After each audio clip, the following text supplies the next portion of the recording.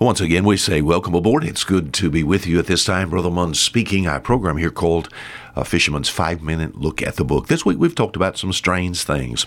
We've seen one strange thing here in the New Testament, 1 Peter chapter 4, verse 12. The writer, which is the old fisherman here, he said something like this. He said, "Think it not strange concerning the fiery trial, which is to try you, as though some strange thing happened unto you. Don't think it strange, that as you live for God, trouble knocks on your door." Or maybe somebody's going to criticize you. I'll be honest with you, I'm a smooth weather sailor. I don't like trouble. I don't like difficulty. I like it when it's smooth. I remember when I was lost without Christ. I spent the better part of all my lost life in the Gulf of Mexico as an old commercial fisherman. And I liked it smooth then. Physically, I like it smooth now spiritually. Smooth physically also. I don't like trouble. The writer says something like this: don't you think it's trouble or strange when trouble knocks on your door? That's just life. That's the way it's going to be. I need to be willing to understand that the Savior had trouble. I'm not any better than He. In life, in general, I think about, I've been in the ministry now over 40 years. I've seen some things like in the local church. So let me just borderline the humorous. We think about some things. I want to talk about some strange things here. Let me get you up to date as what we've done this week so far. I've seen situations where I've seen strange events in church. Some strange things happen. I've seen people that just seems as if, their attitude about things. I've had people say, "Brother Munn, I didn't think the service was ever going to get over. It was just so long," about an hour long, It just went on and on and on and on. And yet maybe I've eaten a meal with these same people.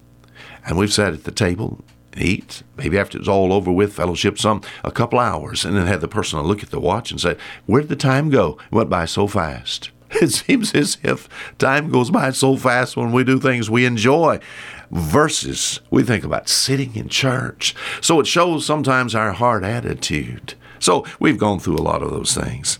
I've said personally, sometimes I'm ashamed of myself, how that I can find but a few words when I'm addressing my Lord. But when I'm addressing my friends, I can talk for hours. Just hours. Isn't that sad? I said yesterday, I'm ashamed of myself sometimes as far as the Word of God is concerned. Sometimes I forget it. Sometimes I memorize lots of verses. And sometimes it's just from my brain. It just seems like the devil just comes and caught it away. And yet a couple of 2-3 years ago, someone told me a bit of humor and I remembered it. Oh, how sad it is. Sometimes I've been in situations where I thought it was very strange that I could take and read maybe a better portion of a newspaper. And yet when I opened the Bible, it was so hard just to read a couple of pages. Shame on me. You said, "Brother Munn, shame on you." Yeah, shame on me. You said, what does that show? Shows something very strange. How about you, my friend? Isn't it strange how sometimes, as far as the world is concerned, and we think about Christian people that have to live in the world, that we would believe the world news and quote it often, just like it's facts. But I've seen people question the Word of God. They would listen to the news in this country, whether it's ABC, NBC, CBS, Fox News, whatever, and we listen to that, and we begin to quote that, just like it's facts, I'll be very careful about quoting news, because sometimes, I need to watch what I say here. I certainly understand that. But let me just make the comparison there.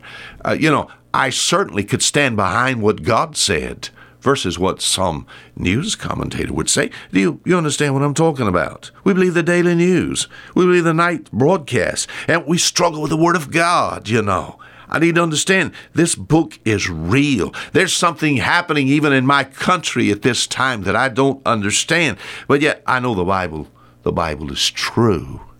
I found this. I found it very strange that it seems as if everybody wants to go to heaven, but they don't want to go God's way. I've had people literally argue with me. "I'm going to go my way." No, I'm sorry. Everybody wants to go to heaven, but you don't want to go God's way. You know what God's way is? It's through Jesus Christ. My friend, if you don't know Him, I don't care how good a person you are. I don't care about your wealth. I don't care about your religion. And I'm certainly not criticizing you. But salvation, there's a way that seemeth right unto a man, but the end thereof are the ways of death. Concerning the way to heaven, it's so simple. Jesus said, "I am the way, But don't we live in a strange age? Don't we see some strange things happening today in this strange world? Until next time, Fisher Munn saying goodbye.